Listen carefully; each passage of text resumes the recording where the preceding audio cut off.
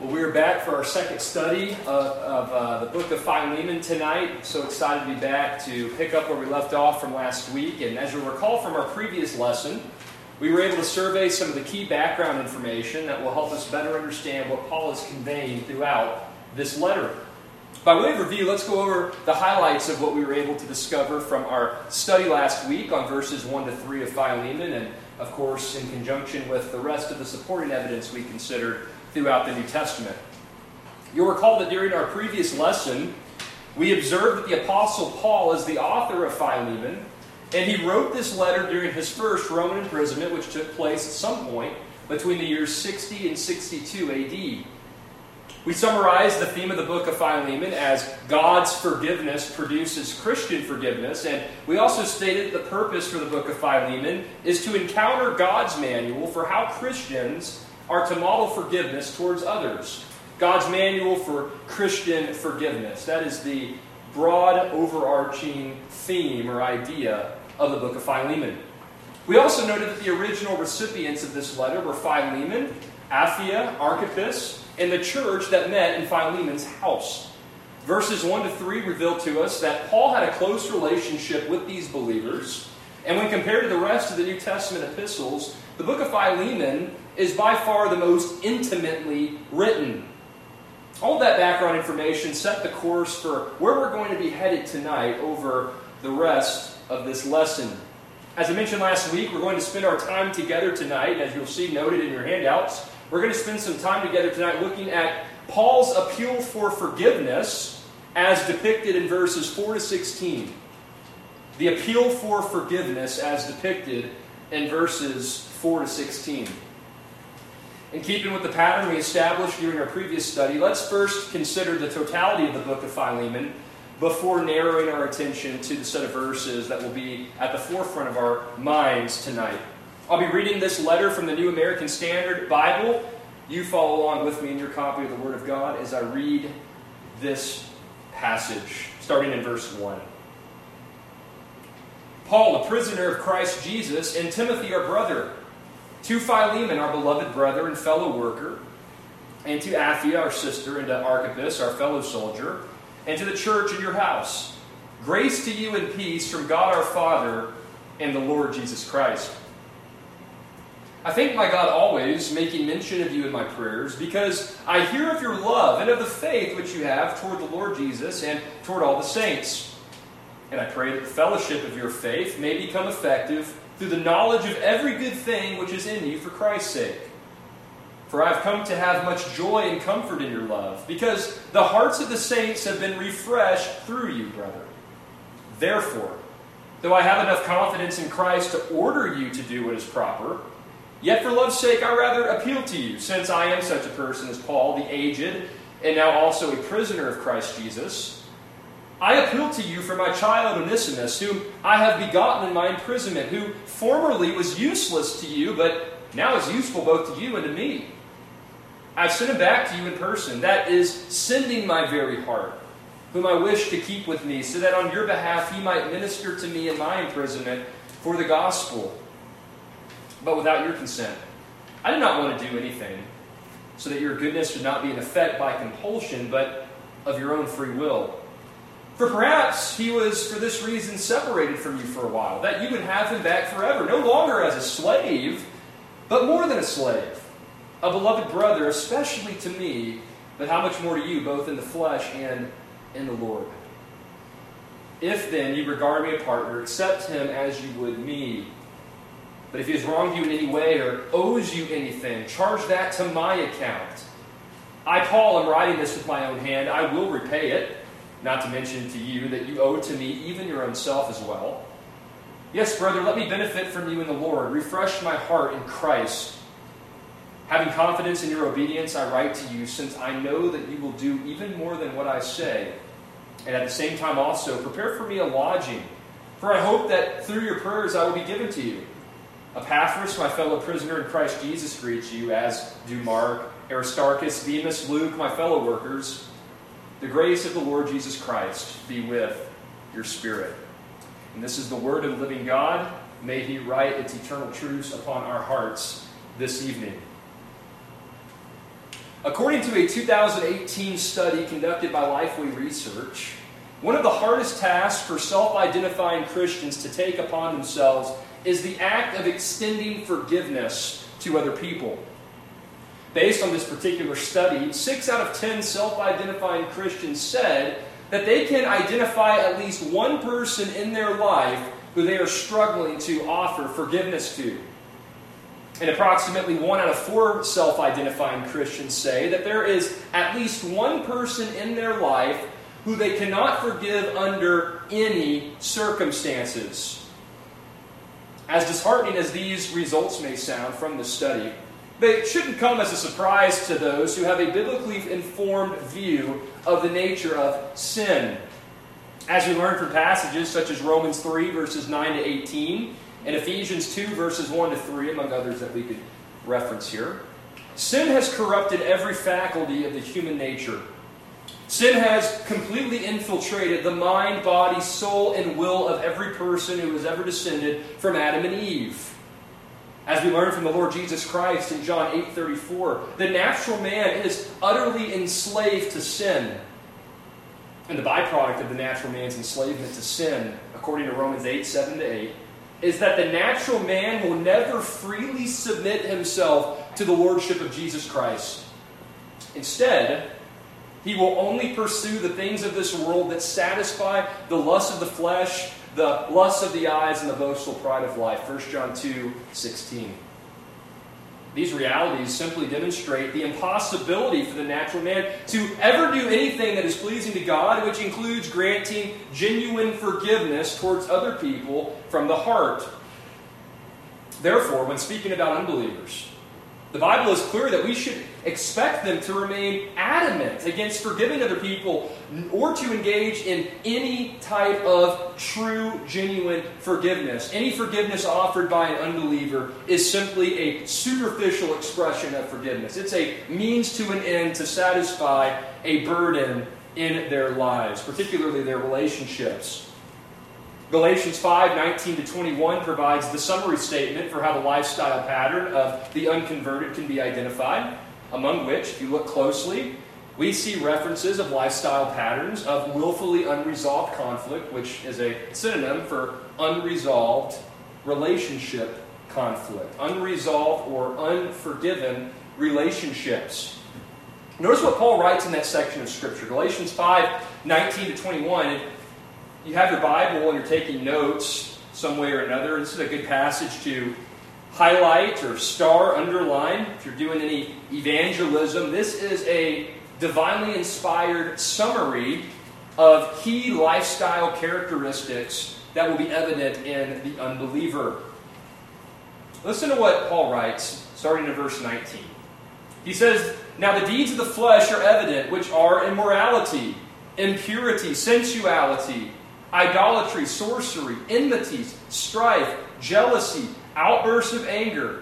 And here we go. Disputes, dissensions, factions, envying. All those are often characteristic of relationships where forgiveness is not prevalent. Carousing, drunkenness, and things like these, of which I forewarn you, Paul writes, just as I have forewarned you, that those who practice such things will not inherit the kingdom of God. That is to say, those who walk in these patterns of life in an unrepentant, willful fashion will not inherit the kingdom of God. That's what Paul's saying in this text. So the Bible is clear that offering genuine forgiveness from the heart is utterly impossible for the unconverted. As such, when reflecting on the statistics I shared just a few moments ago from the Lifeway study, we can say that any self-identifying Christian who refuses to offer forgiveness to other people may be demonstrating the reality that they themselves are not truly saved. My friends, it is an immensely dangerous place to claim to be a follower of Jesus Christ, but to simultaneously be resolved to intentionally withhold forgiveness from other people. But what are we to make of the 6 out of 10 self-identifying Christians who claim to struggle with offering forgiveness? After all, if we're honest with ourselves, we would all admit that it is not always easy to forgive those who have committed severe transgressions against us. It's not always easy to offer forgiveness to other people. What should we make of that reality? Moreover, what are we to make of this letter's teaching about forgiveness in light of the slave-master relationship that we see here referenced by Paul in regard to Philemon and Onesimus? Did you catch that as we were reading through the letter tonight? Shouldn't we say that Philemon ought to be the one apologizing to Onesimus for his slavery? After all, Onesimus was a slave. Shouldn't Paul be instructing Philemon to offer forgiveness?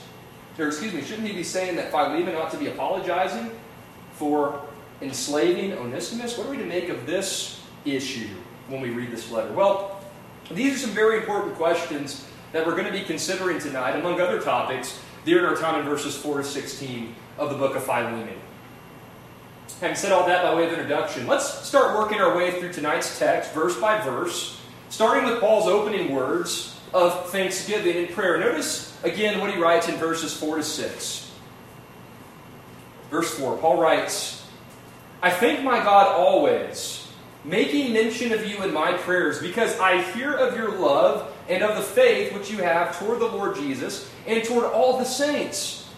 And I pray that the fellowship of your faith may become effective through the knowledge of every good thing which is in you for Christ's sake. In keeping with how the Apostle Paul begins so many of his other letters, he dives into the body of this epistle with an expression of praise and an expression of prayer. Paul's expression of praise is found in verses 4 and 5, and his expression of prayer is contained in verse 6. Based on what Paul writes here, he says that he exhibits a consistent pattern of praising God for the evidence of his work in those who are being addressed in this letter. Did you notice that in the expression of praise? Paul says that he praises the Lord for the lives of Philemon, Apphia, Archippus, and the entire congregation that met in Philemon's house. And why does he do that? Well, he gives two explicit reasons in verse 5. The first reason for Paul's expression of praise is that these readers have come to saving faith in Jesus Christ. And the second reason for Paul's offering of thanks to God is due to the love that these believers have for one another. In other words, Paul is thankful that his readers are those who put into practice what they profess to believe. They not only talk the talk, they not only self-identify as followers of Jesus Christ, but they also walk the walk. That is to say, they exhibit the most fundamental evidence that accompanies all who have come to saving faith. And what's that evidence? Well, as the Apostle John writes in 1 John chapter 4, verses 7 and 8, the most fundamental evidence that accompanies true Christians is a love for God and a love for fellow believers.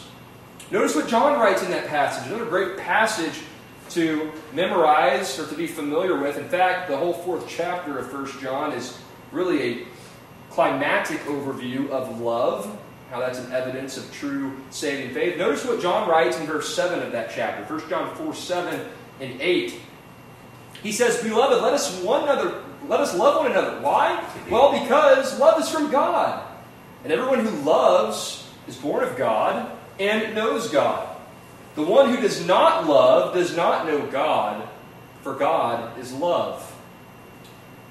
So verses 4 and 5 portray Paul's expression of praise rendered to God on behalf of his first century readers. But then notice how Paul shifts from this expression of praise to an expression of prayer in verse 6. Notice how this shift takes place from verses 4 to 5 to verse 6. If I could just summarize the substance of Paul's prayer in verse 6, I think he's getting at something along these lines. Paul's saying, for the glory of God, verse 6, for the glory of God, I'm praying that the mutual participation that arises from your faith in Christ might become effective in leading you to understand and put into practice the instruction that God calls you to model as His people. He's saying, I pray that your koinonia, your fellowship, your participation as the people of God that comes as a result of your common salvation, I pray that's going to help you understand the Word of God deeper and to ultimately apply the Word of God on a more consistent basis where the Lord has placed you in this life. When reading this prayer in context, I believe that it's clear that Paul is using this prayer in at least two intentional ways. As Paul was a brilliant thinker, he's always thinking one step ahead. he's guiding his readers somewhere. I think he's guiding them in at least two directions. First and foremost, I believe Paul wants to use this prayer as a means of encouraging his readers to press on in the work that they've already been carrying out as followers of Jesus Christ. He's ultimately recording this prayer as a means of edification for the original readers. He wants them to keep going.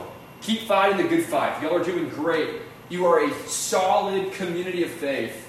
Continue to stimulate one another to love and good deeds. But there's a second motive for Paul including this prayer in the letter. At least, I believe these are two of many that we could probably derive from this portion of the letter. But second key motive I believe Paul is including here is that he wants to set the stage for the appeal that he's about to make to Philemon in the forthcoming verses. He's preparing Philemon and the broader church body by extension for what he's about to instruct in the verses to come. You see, Paul is using this prayer as a means of notifying his readers about his hope that they will be found faithful to apply the instruction they are going to receive in this letter. He's saying, I pray that you will not only hold one another accountable to properly understanding what I'm writing to you, but you guys, I want you to hold one another accountable to applying my instruction. I want you to walk in this instruction that I have for you. And it's only after Paul makes this prayer request known to the entire congregation that he begins to direct the rest of the dialogue to Philemon. This is a broad address up to this point, verses 1 to 6. Broad address to the whole church. And then, as soon as you get through verse 6 and into verse 7, we see the word for at the beginning of verse 7. We see the term brother at the end of verse 7. We see Paul saying, okay, church, there needs to be accountability here. This is for you guys as a whole. Make sure this man I'm addressing, the rest of this letter, applies this in the instruction I'm going to give in the life of this local church body. So verses 1 to 6 is focusing on the totality of the church body. And then from verse 7 to verse 16, we see Paul transition into his appeal for forgiveness directed specifically to Philemon. Verses 7 to 9 provide us with the cornerstone or the basis for Paul's appeal for forgiveness. And then verses 10 to 16 provide us with the contents of Paul's appeal for forgiveness. Verses 7 to 9, cornerstone of the appeal. Verses 10 to 16 is the contents of the appeal. With these subdivisions in mind, let's reread verses 7 to 9 and prepare to unpack Paul's reasoning behind the appeal for forgiveness that we'll ultimately get to in verses 10 to 16. Notice what Paul writes under the inspiration of the Holy Spirit. Verse 7. He says, "For I have come to have much joy and comfort in your love, because the hearts of the saints have been refreshed through you, brother. Therefore, though I have enough confidence in Christ to order you to do what is proper, yet for love's sake I rather appeal to you, since I am such a person as Paul, the aged, and now also a prisoner of Christ Jesus." As the Apostle Paul shifts to making his appeal to Philemon, he uses these verses to establish the grounds or the cornerstone for why he is making this appeal in the first place. And at the outset of his appeal to Philemon, Paul wants to make it abundantly clear that he has confidence that Philemon is going to take this appeal to heart. There's at least two reasons embedded in verses 7 and 9 that provide us with clues as to why Paul has confidence in how Philemon will respond to his appeal and then solidify the cornerstone of the appeal that we're going to see made in verses 10 to 16. First, verse 7, Paul states that he knows firsthand about Philemon's love for the people of God, and he's seen tangible evidence of Philemon edifying fellow Christians in his relationships with them. Stated differently, Paul has confidence that Philemon will be receptive to the appeal he is about to make because he has confidence in the authenticity of Philemon's profession of faith. As we discussed just a few moments ago, one of the surest marks of conversion is the manifestation of a genuine love for God's people. And from Paul's firsthand experience with Philemon, there's no question that this attribute was present in Philemon's life. He knew that Philemon was a man who loved God and loved God's people. Paul was confident that Philemon was going to be obedient to the instruction contained in this letter. But That now brings us to the second reason for Paul's confidence in Philemon, and we see that in verse 9. As seen in verse 9, Paul's usage of informal descriptive terms about himself provide us with yet another reminder of the intimate relationship that he had with Philemon. Paul's intimate relationship with Philemon ultimately undergirds his confidence that Philemon will apply the instruction contained in this letter. Notice in verse 9, Paul refers to himself as Paul the aged, which literally means old man. He refers to himself, hey, I'm Paul, I'm an old man, and I'm a prisoner of Christ Jesus. And that's really just consistent with what we noticed back in verses 1 to 3. Recall from our previous study that Paul's desire throughout this letter is to remind Philemon of the closeness of their friendship. It's as if Paul is saying to Philemon, just as I know your character well enough to have confidence in your response to my forthcoming appeal, you also know me well enough to have confidence that what I'm going to ask of you in this letter comes from a genuine love for you. And this appeal I'm about to make to you, Philemon, is ultimately for your spiritual good. There's a personal flavor present in this forthcoming appeal. And I believe this interpretation fits nicely with what we can also see in verse 8. In verse 8, Paul alludes to his apostolic authority, and he makes a passing reference to the reality that Christ has given him the highest level of authority over first century Christians. As such, Philemon has the responsibility to submit to whatever instruction Paul gives to him, because to receive instruction from an apostle is tantamount to receiving instruction from the Lord Jesus Christ. In other words, verse 8 saying, Paul's saying, Philemon, I could order you to apply what I'm going to command you here in this letter. I could come down on you hard, but brother, you know me. I know you. I'm going to appeal to you here.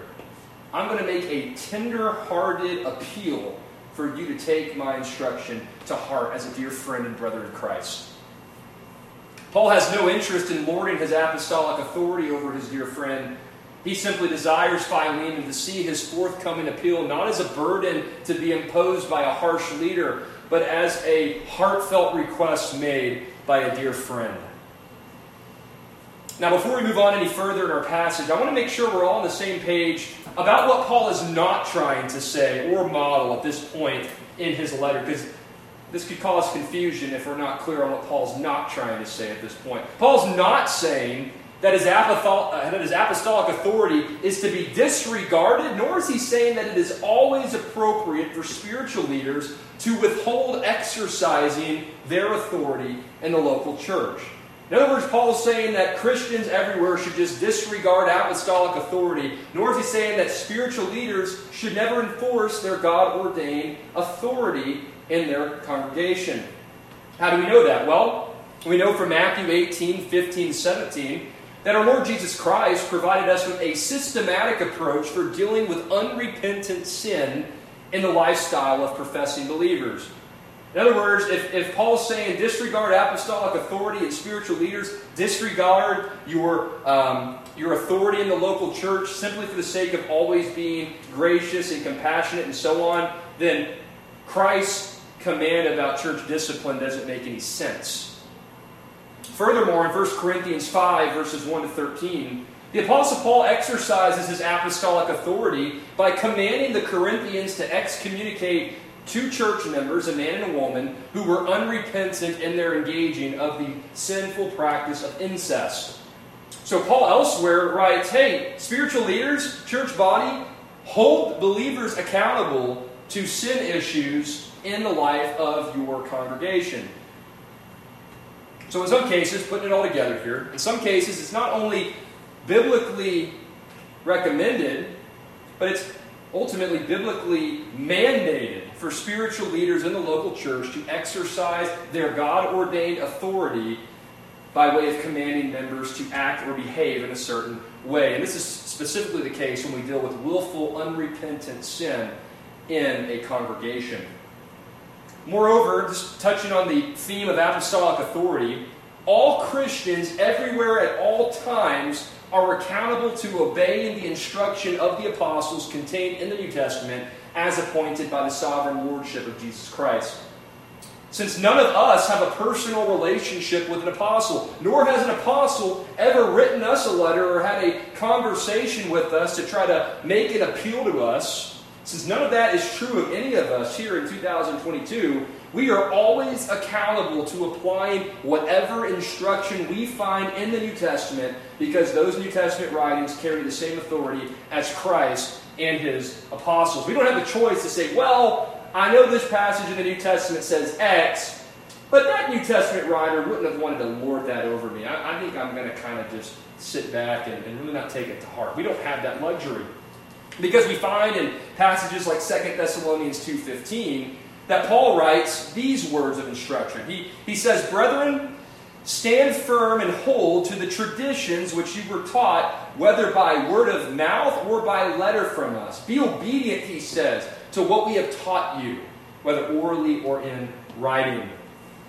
So while it is especially precious to see the personal flavor associated with this letter, Paul's letter to Philemon, we must be very careful to ensure that we guard against undermining apostolic authority, and spiritual leaders in the local church need to be willing to exercise their God-ordained authority as opportunities necessitate them doing so in the local church context. Having said all that by way of clarification, we now come to examine the contents of Paul's appeal to Philemon, the contents of Paul's appeal for forgiveness as encapsulated in verses 10 to 16. Notice those verses again with me in your Bibles. Verses 10 to 16, the appeal for forgiveness. Paul writes, "I appeal to you, Philemon, for my child Onesimus, whom I have begotten in my imprisonment, who formerly was useless to you, but now is useful both to you and to me. I have sent him back to you in person, that is, sending my very heart, whom I wish to keep with me, so that on your behalf he might minister to me in my imprisonment for the gospel. But without your consent I did not want to do anything, so that your goodness would not be in effect by compulsion, but of your own free will. For perhaps Onesimus was for this reason separated from you for a while, that you would have him back forever, no longer as a slave, but more than a slave, a beloved brother, especially to me, but how much more to you, both in the flesh and in the Lord." In verses 10 and 11 of this letter, we see Paul begin to make his appeal for Philemon to extend forgiveness to Onesimus. This is the first time that Onesimus is mentioned in the letter, and it's really not until verse 18 that we get any clue of what Onesimus has done wrong to Philemon. Lord willing, we'll get into some of the theories about what Onesimus may have did to wrong Philemon during our time together next week. There's some interesting theories that you'll read from commentators in that regard. But here tonight, as we look to our text, specifically in verses 10 and 11, there are at least two observations that I want us to derive. Two observations that I want us to make from verses 10 and 11. Notice these observations with me as we go through these two verses. The first observation is that Onesimus was saved and discipled through the ministry of the Apostle Paul. Observation number one, as testified to in verses 10 and 11. Onesimus was saved and discipled through the ministry of the Apostle Paul. We don't know the specific details about how Onesimus would have come into contact with Paul, especially since Paul would have been in prison during the time that Onesimus fled to Rome. But in the incredible providence of God, as testified to in this letter and Colossians, Onesimus was not only exposed to Paul during his time in Rome, but he also came to saving faith at some point during his exposure to the apostle. It's for this reason that Paul refers to Onesimus as my child and as the one whom he had begotten in his imprisonment.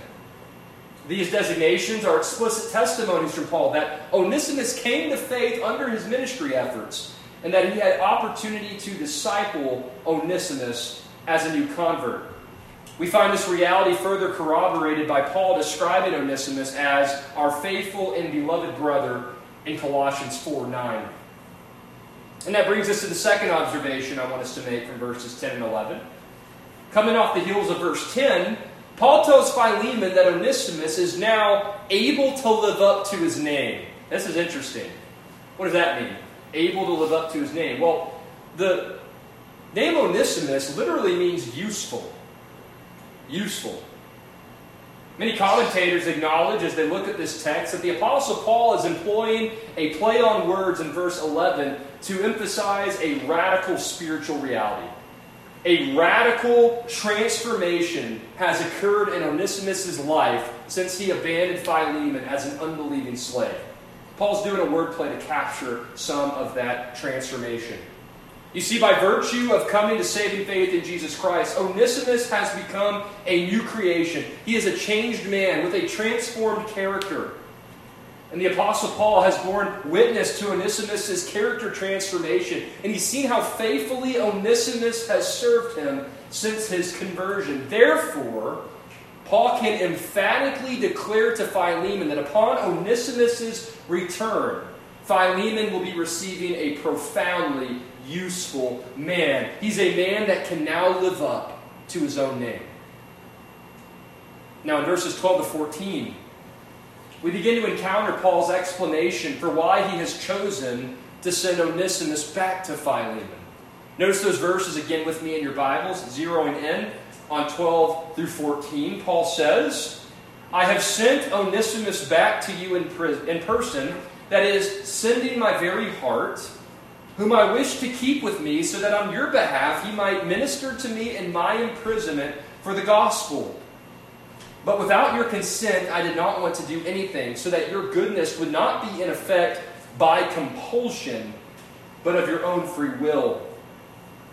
In these verses, Paul says that although he wished he could keep Onesimus with him in Rome for the purpose of assisting him with his ministry from prison, he did not want to do so without first having Philemon's blessing.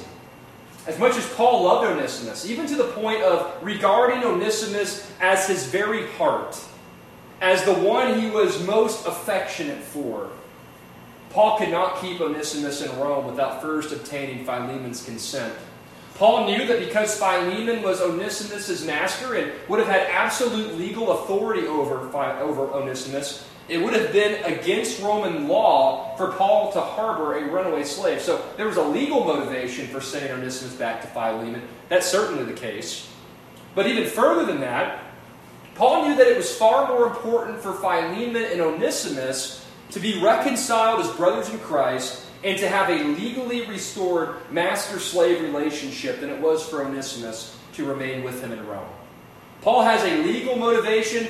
He says, Onesimus, I can't harbor a fugitive slave. You've got to go and make things right with your master, legally speaking. But even more than that, you're now a brother to Philemon. Go back. Be reconciled to your master whom you've wronged. I will vouch for you. I will make an appeal for him to forgive you. And that's precisely what Paul argues in verses 15 and 16. Notice those verses with me in your copy of God's Word. Verse 15.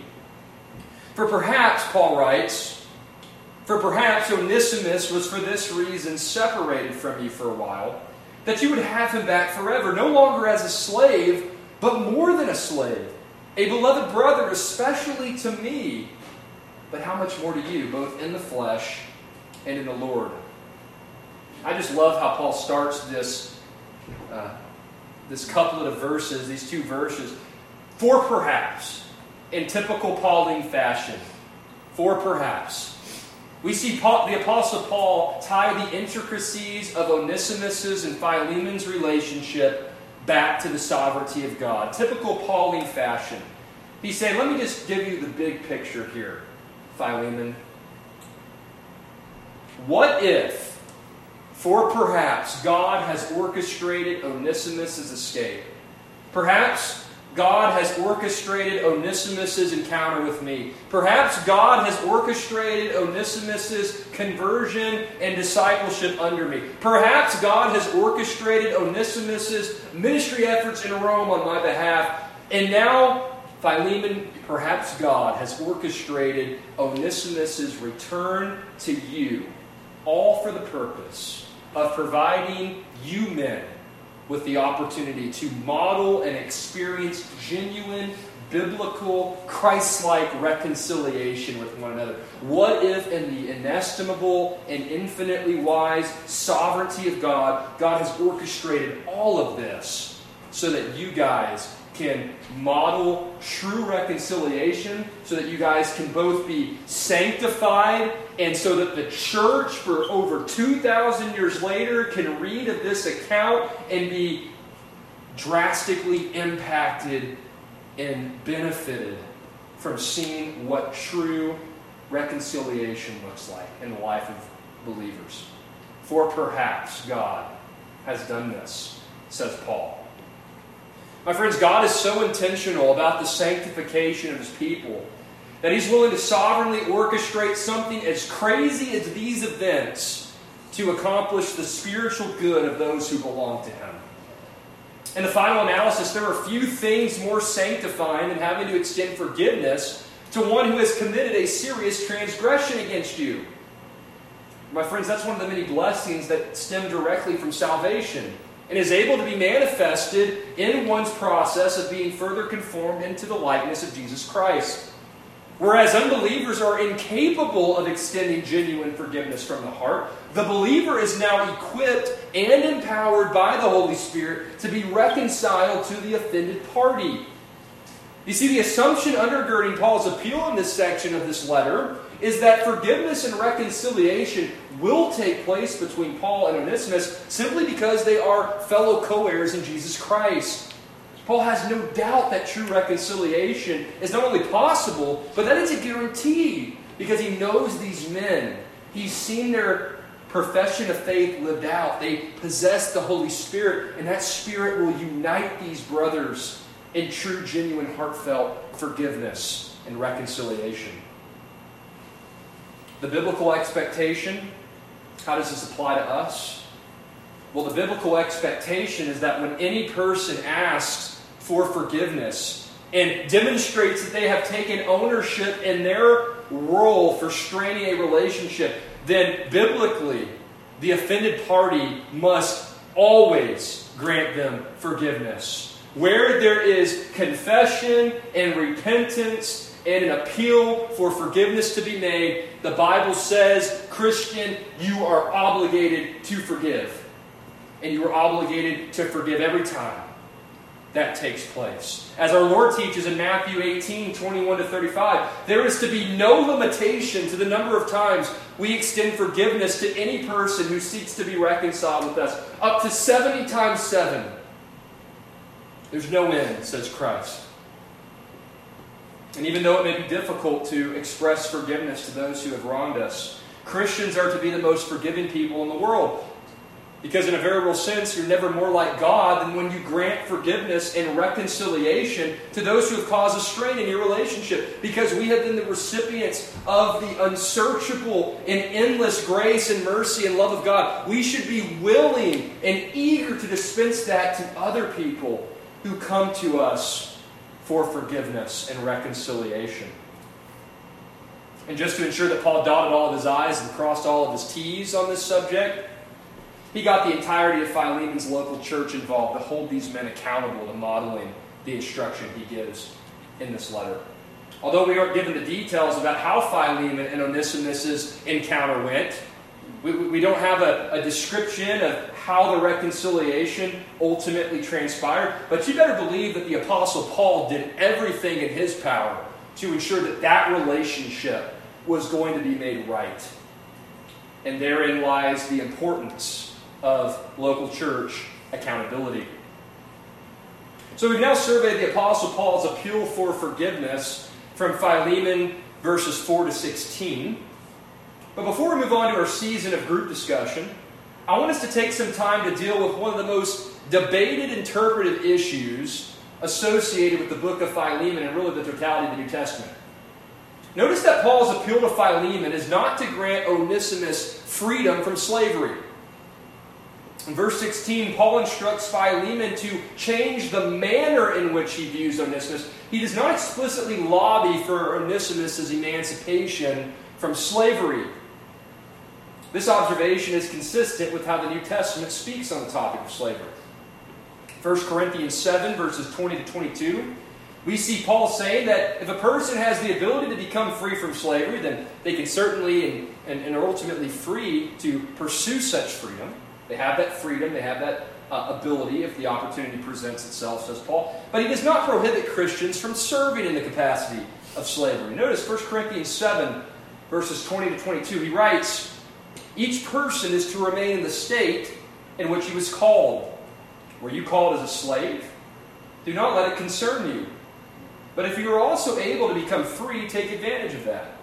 For the one who was called in the Lord as a slave is the Lord's freed person. Likewise, the one who was called as free is Christ's slave." Furthermore, in texts like Ephesians 6, 5 to 9, Colossians 3, verse 22 to chapter 4, verse 1, 1 Timothy chapter 6, verses 1 and 2, and Titus chapter 2, verses 9 and 10. In those texts in the New Testament, all of which were written by Paul, we find instruction that should undergird the master-slave relationship that existed during the era of the Roman Empire. We don't have time to go to all those texts tonight, but I've given you many to flip through. You'll see a robust, biblically mandated instruction for how masters and slaves should interact as believers. So that brings us to the bottom line of the bottom line. What do we make of these observations?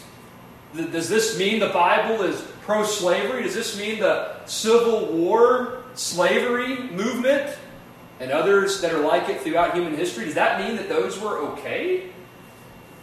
Well, in the final analysis, we must start here. Scripture does not specifically condemn the practice of slavery. There's no condemnation for the practice of slavery. Rather, the Bible gives ample instruction on how slaves should be treated, but it does not outlaw the institution of slavery altogether. But I want to make this very clear. This does not mean that the Bible approves of all forms of slavery indiscriminately. In fact, any expression of slavery throughout human history that involved man-stealing or was driven by racist or partiality is explicitly condemned throughout the Word of God. Man-stealing, racism, and partiality of any kind is all explicitly condemned in God's Word. I'll give you an Old Testament, New Testament example. In Exodus 21, verse 16, we find that the penalty for being guilty of man-stealing in the nation of Israel was death. And furthermore, the Apostle Paul condemns the practice of man-stealing along with a multitude of other behaviors in 1 Timothy chapter 1, verses 8 to 10. So based on the testimony of God's Word, there were very narrowly defined parameters of what is an appropriate expression of master-slave relationships and what is not. Plus, when viewed in light of the historical evidence, slavery during the Roman Empire was primarily driven by economics. People would enter into slavery freely when they could not pay off their debts or when they could not provide for their families adequately through other means. In fact, it would not be uncommon to find doctors, lawyers, and even politicians as slaves to someone else. It was a means of gaining income in the Roman Empire. And in the case of those who served under a Christian master, these slaves would often choose to remain in service to their Christian master because all their needs would be provided, and they would be provided by a gracious master. Oftentimes, masters would evangelize those who would work for them in the office or capacity of being a slave. And as we see in Scripture, there's a biblical expectation that just like an employer and employee should interact within the workplace environment, there's also an expectation for how masters and slaves should interact in their respective institution, doing so in a manner that's pleasing and honoring to God. Now, it certainly doesn't mean that there was never any abuses within the system. After all, we recognize that by virtue of living in a fallen world, there's always going to be abuses of power. There's always going to be a twisting of things to make a good office or a good context sinful and negatively impacted. I'm not going to lie and say that slavery during the era of the Roman Empire was an exception to the rule. There was horrific manifestations of abuse of power from masters to slaves. You look up anywhere, Google it, books. Just like there was abuses during the Civil War era, there was abuses during slavery in the Roman Empire. There's abuses of slavery going back into Old Testament Israel. But nevertheless, I want to be clear and to be thinking biblically about this issue. There is no doubt that the Apostle Paul expected Philemon, a master, to be faithful to adhering to the biblical mandates regarding how he should treat Onesimus as his slave. And he likewise expected Philemon to not only be found faithful in how he forgave Onesimus and how he was reconciled to Onesimus, but Paul also expected Philemon to be found faithful to how he treated Onesimus as a slave. His congregation was to hold him accountable to making sure that he was functioning in that relationship biblically. And I said it earlier, I'll say it again. This is yet another reminder of why the local church is so vital to the Christian life. Therefore, may we also be found faithful in our commitment and involvement within the congregation that God has placed us in this life, for it is always to be oriented for His supreme glory and our eternal good. May we be found faithful in that regard. Well, at this time, we now come to our season of group discussion. We're going to transition now into the discussion questions found at the bottom of page 2 in your handouts, and looking forward to hearing your feedback. I know some people had to go home due to how late this message was started, but hopefully amongst ourselves we can facilitate a decent conversation. First question. In light of sin corrupting the totality of the human nature, mind, body, soul, and will, why is it impossible, by way of review, why is it impossible for an unregenerate person to offer genuine, God-honoring forgiveness from the heart? In light of sin, how it's totally corrupted the human nature, why can't the unbeliever give the kind of forgiveness that God commands us to offer to those who have offended us, to those who have committed transgressions against us? Simon. You gotta love God and love others. That's right. You must love God in order to manifest the kind of love that He calls us to model towards others. And what in that same chapter, later on, 1 John 4, 7 and 8, we read it earlier, but 1 John 4, 19, the theme verse for our church. Why do we love God ultimately? Yeah, because He loved us first. He saved us, right? So, if I have not received God's love and forgiveness first, then I can't offer that to anybody else, right? That's where the logic comes into play.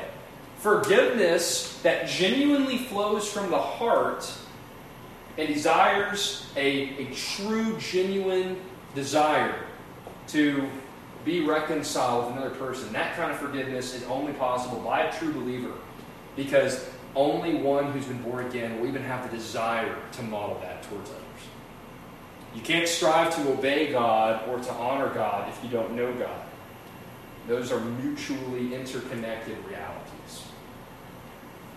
Any other thoughts on that before we go? Simon? I like the other 1 John passage where it says, he who does not love his brother does not love the Father. Yeah. Yeah. If you don't love your brother who you have saw, why would you love God which you have never seen? Right? I mean, that's a brilliant line of argument. How could you ever expect to love God if you don't even love your brother? Right? Very good. Very good thoughts. So you kind of stole the answer there, man. Very good. Pretty straightforward question, but very well done in answering that. Question 2, and this is my favorite question out of the 4 that I came up with for this lesson. How did Paul's understanding of the sovereignty of God impact his understanding of Onesimus's and Philemon's situation? And how should those convictions impact our understanding of God's sovereignty? Verses 15 and 16, that's the clue. They're the verses that really get to the heart of the issue. Think about God's sovereignty. God's sovereignty over the whole situation with Onesimus and Philemon. What's Paul arguing there by way of review, and how should that impact us?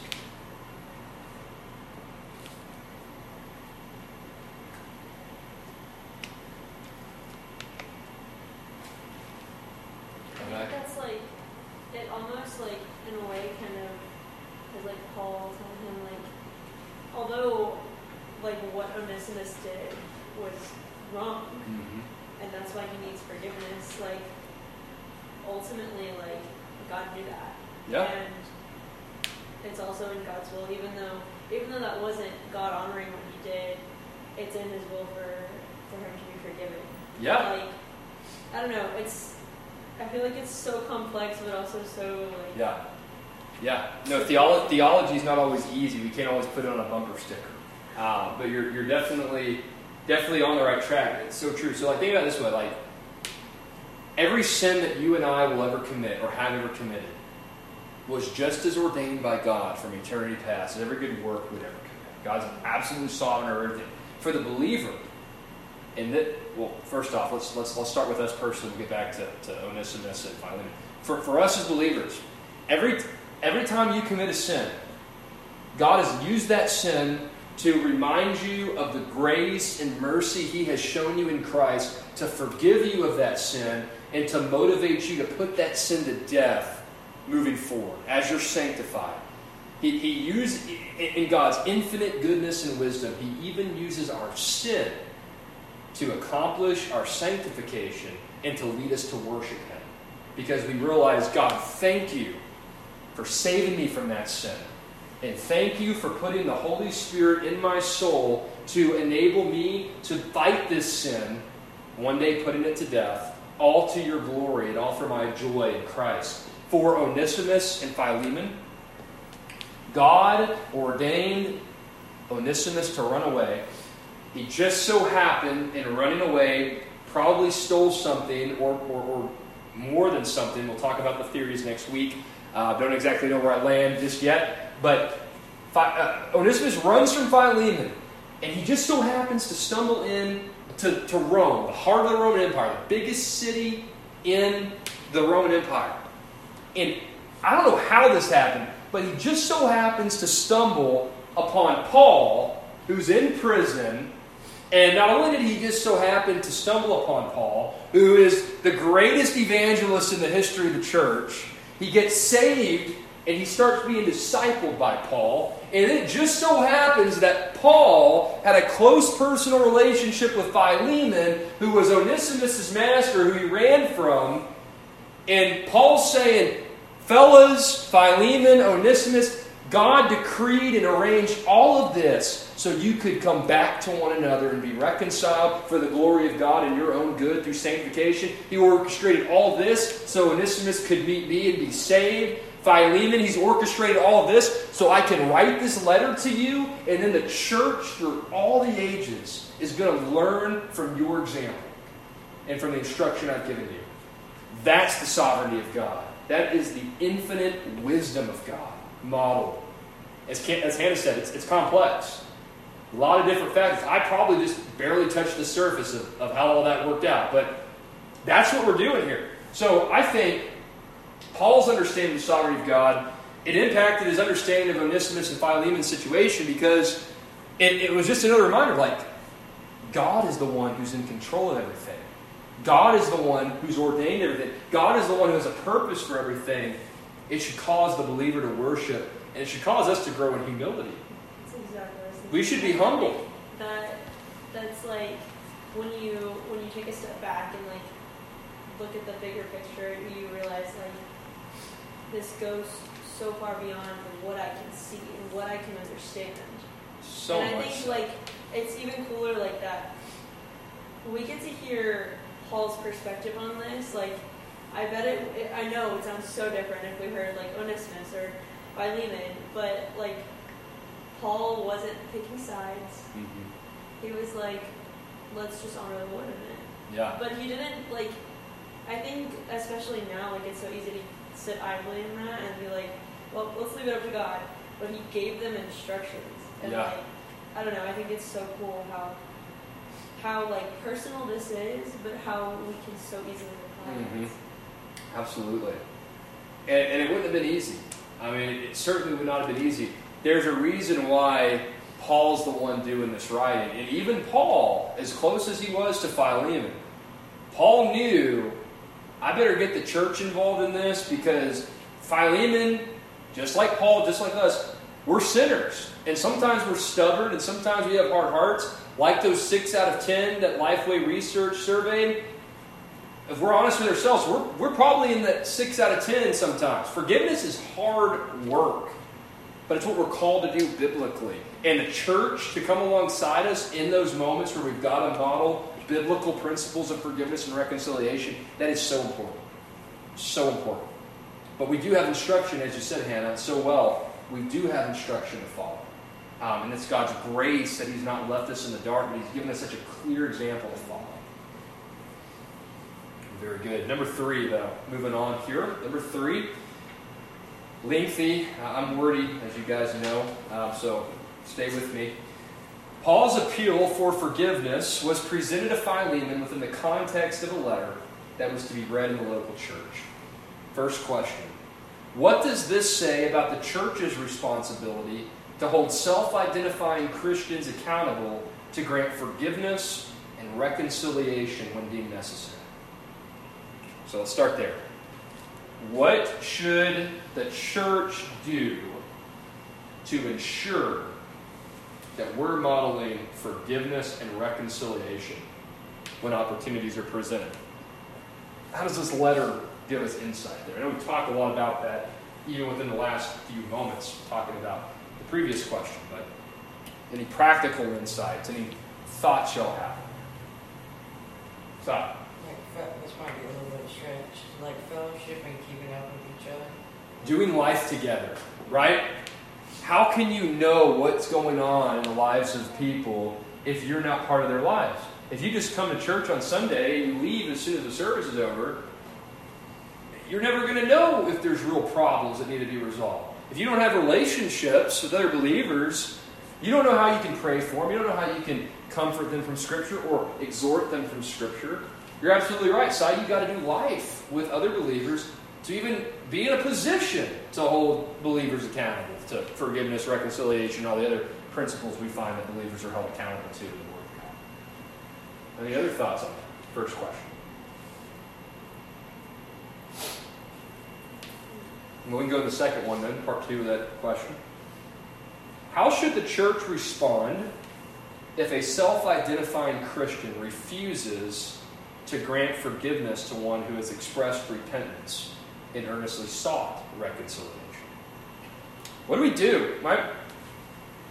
You got a person or a group of people in the local church who just want nothing to do with somebody.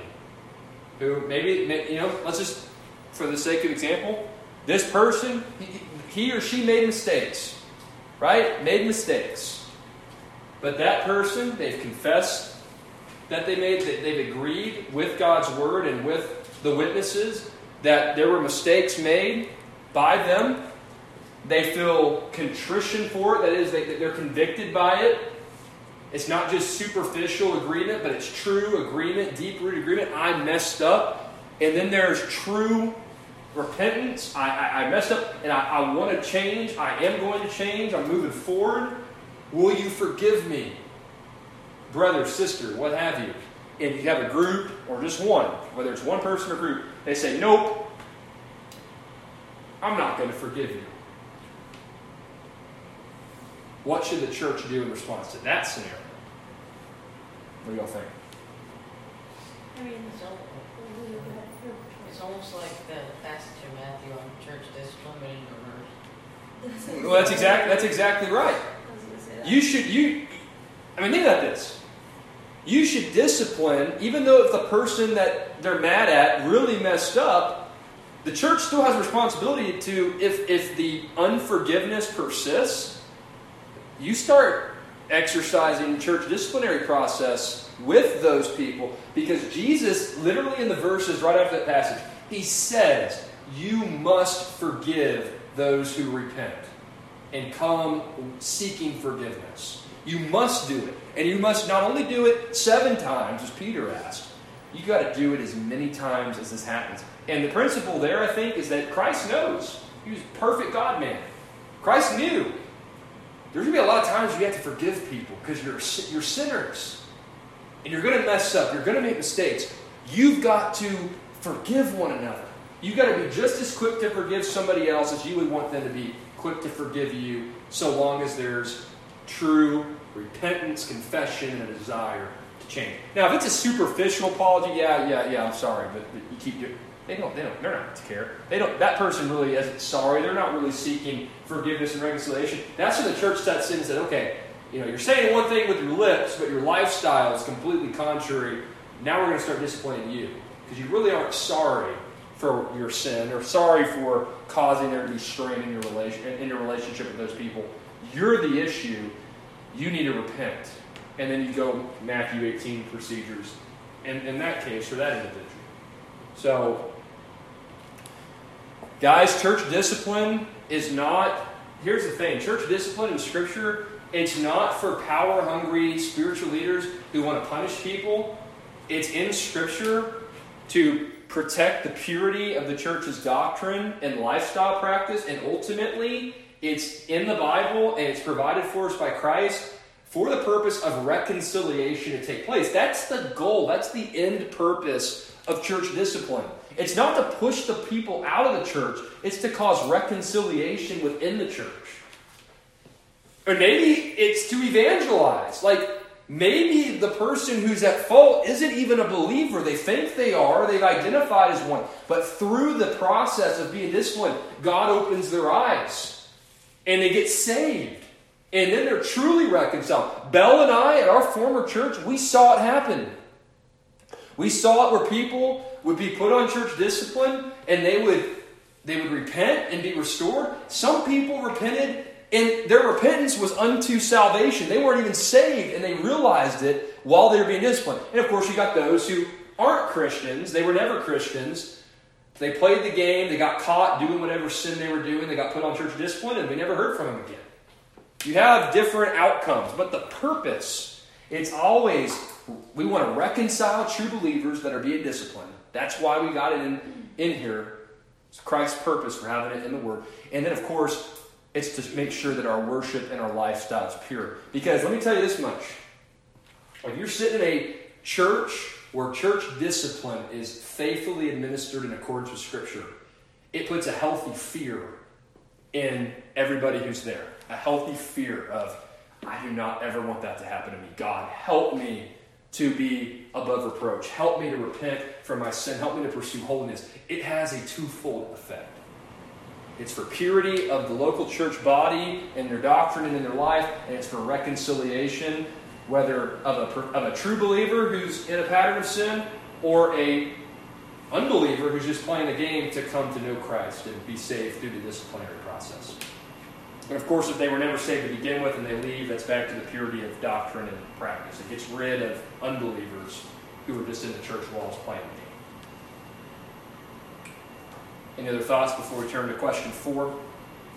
I know it's Paul saying it, but I can't help but think of like our Father kind of looking at us when we are creating division or in conflict with each other and refusing reconciliation and saying like, never mind that you owe me for the mercy I've given you, but anything that your brother and sister in Christ has done against you, charge that to my account. Mm-hmm.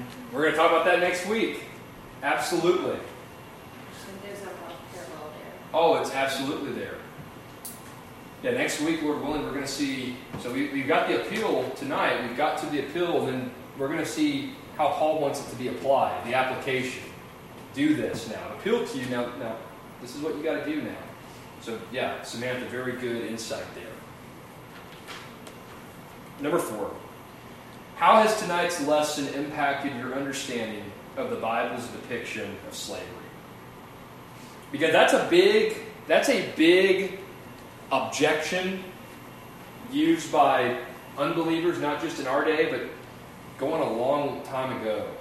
People have always thrown that. Well, the Bible justifies slavery, so how could you believe in such a barbaric document? What do you guys think? We saw tonight. Yeah, the Bible doesn't say get rid of slavery, but the Bible is very, very clear. Insofar there is slavery, there are strict standards in place for how that relationship should function. It's not racial. It's not partial. It's not a situation where the owner can go and steal people and hold them against their will. It's none of that stuff. It's very clear-cut, methodical, and God-honoring conduct that's being instructed in God's Word, insofar that institution exists. I'm not saying I'm for it to exist. I'm just saying insofar that it's present, there's a way in which the Bible helps believers navigate through it. What are your thoughts on that? Cyrus. Cyrus? You ready? I got a name. Cy. Cyrus, where are you? I was kidding. I've always been against 19th, 18th century version of slavery, but I've always thought that was good. I've always been pro the way biblical slavery was done, but I wouldn't say I want slavery to happen today. Yeah. Actually, As long as it's following Scripture, in other words, what you're saying, as long as it's how Scripture instructs it to function, there's no issue with it. Yeah, I don't have an issue. Yeah. with There's no example of submission in Scripture that isn't reciprocal in some level. Mm-hmm. Like, there's no example of submission to a master that is not a relationship. Yeah. There's no lording over. I think that's important to look at because, naturally, especially everything I've ever learned about slavery has always been negative because that's in the most recent form it was horrible. Terrible.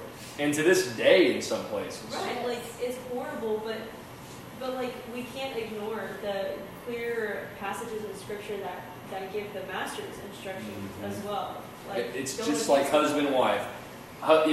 Wives, you got to submit to your husband. Everyone loves that. Well, then turn around. Well, hey, husbands, you need to love her like Christ loves the church. Wait a second now. Who's got the short end of that stick? You know what I mean? It's the same. It's the same. Hey, slaves, submit to your master, blah, blah. Masters can't sit back and say, yeah, slave. No, masters. You better serve them well as they're serving you. You better shepherd and lead them well. It's like you said, reciprocal. Biblically, I'll throw a little Greek here. We are described as doulos to Christou, slaves of Christ. That is how the Bible describes us in our relationship to Christ. He is a gracious master, a loving master, a kind master. But there's still an authority-submission dynamic there. And as Samantha said, it's a true personal relationship. It's not a rigid or ethereal or abstract dynamic there. It's intimate, it's personal, and it's governed by righteousness and purity and ultimately self-sacrificial love. And that's how the biblical depiction of master-slave relationships is supposed to function. I learned that the doulos thing the first day you were here. Yep. Yes. Yep. I still remember that.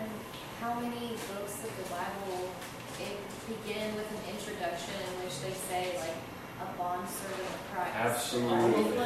And And you know what? Because of how dreadful stuff like American Civil War is, in our English, we've softened it to bondservant, but it's slave. Right. And again, that word is so provocative because of the historical baggage it carries. But it's truly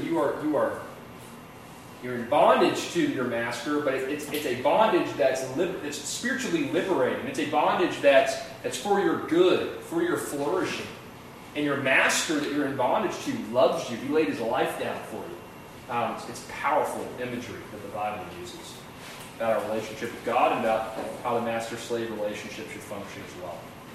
I think it's really interesting because, I don't know, personally, I can't speak for everybody, but personally, there's such a rub with the word submit. I don't know if that's just goes against everything that I want for myself, but just that word makes me uncomfortable. I don't want to submit. I don't want to be told what to do. Yeah. But I think that's why it's so important to think about. There's accountability on both ends of that. It's not just, well, you need to sit and be quiet. Yeah. Do what you're told all the time. Well, I'm glad I'm not the only one that feels that way. It's so uncomfortable. It's that little three-letter word, sin, that makes us not want to submit. When in reality, Adam and Eve were told to submit to God. They didn't. Bad things happened. Sin entered the world, death, etc., etc., etc. And like, even our sinless parents, for whatever reason, in God's providence, they failed to submit. And really, like, the Bible's trying to say, like, your flourishing, your good is accomplished when you submit to your gracious Father in heaven. That's for your flourishing. The world wants to say, you do you. Carpe diem. What do they say? YOLO, right? What is YOLO? You only live once. Do what you want. Yeah, forget submission. Go do whatever you want to do. Do what makes you Live happy. your best life. Well, I mean, it started in the very beginning whenever God set the standard for submission, and the serpent, the world, twisted it. That's right. And, you know, Hannah, like as a woman, I totally felt that way. But it makes so much of a difference when you do learn what biblical submission looks like, and you go, you know, return to what his intentions are for submission, how different that looks. If you are with someone and surrounded by people who understand what that submission looks like, because when you're in the world, submission is terrible. It is oppressive. It is slavery in the modern sense. It's not slavery and it's not submission. You know, it's not servitude. Amen. In a biblical sense. Amen. Is this interesting in God? I'm sorry. Go ahead. No, I was just like, it's so weird to me because while there is that like tension where I'm like, I don't like it, there's also that like part of me that's like, that's just so beautiful. That like we get the privilege to reflect like Christ in the church in that way. Absolutely. You know? It's interesting that God's providence, even apart from us having to submit to Him as Creator, you are submitting to somebody at every point in your life. You need to submit. Kids are to submit to their parents. If you're an adult, you're submitting to law enforcement. And of course, if you're not a pastor, you're submitting to your spiritual leadership in a local church. God has ordained all these different channels of submission within creation to, I think, point us to the fact, as I mentioned earlier, like submission done well, all under the umbrella or under the heading of God, our submission to Him as Heavenly Father, and then our submission to His God-ordained channels of authority in creation, that is to promote human flourishing and our good, physically and spiritually. So, you know, submission is good, and sin makes us want to think that it's not.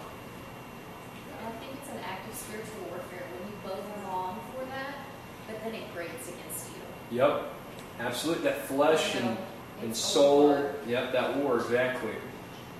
Absolutely. Submission is what we're supposed to do. What's that? Submission is supposed to what we're supposed to do. Supposed to do what? Yeah, that's what we're supposed to do. I must be deaf. I can't understand what he's saying. We can talk about it later. All right, let me pray. And you guys, as always, you're welcome to stay as long as y'all want to stay. But let's pray and wrap up our time of discussion and lesson. Father in heaven, you are the embodiment of grace, mercy, and love, and your word teaches us that you are a Savior by your very nature. And in your infinite, wise, and holy providence, you have orchestrated human history to magnify yourself through reconciling undeserving sinners to you.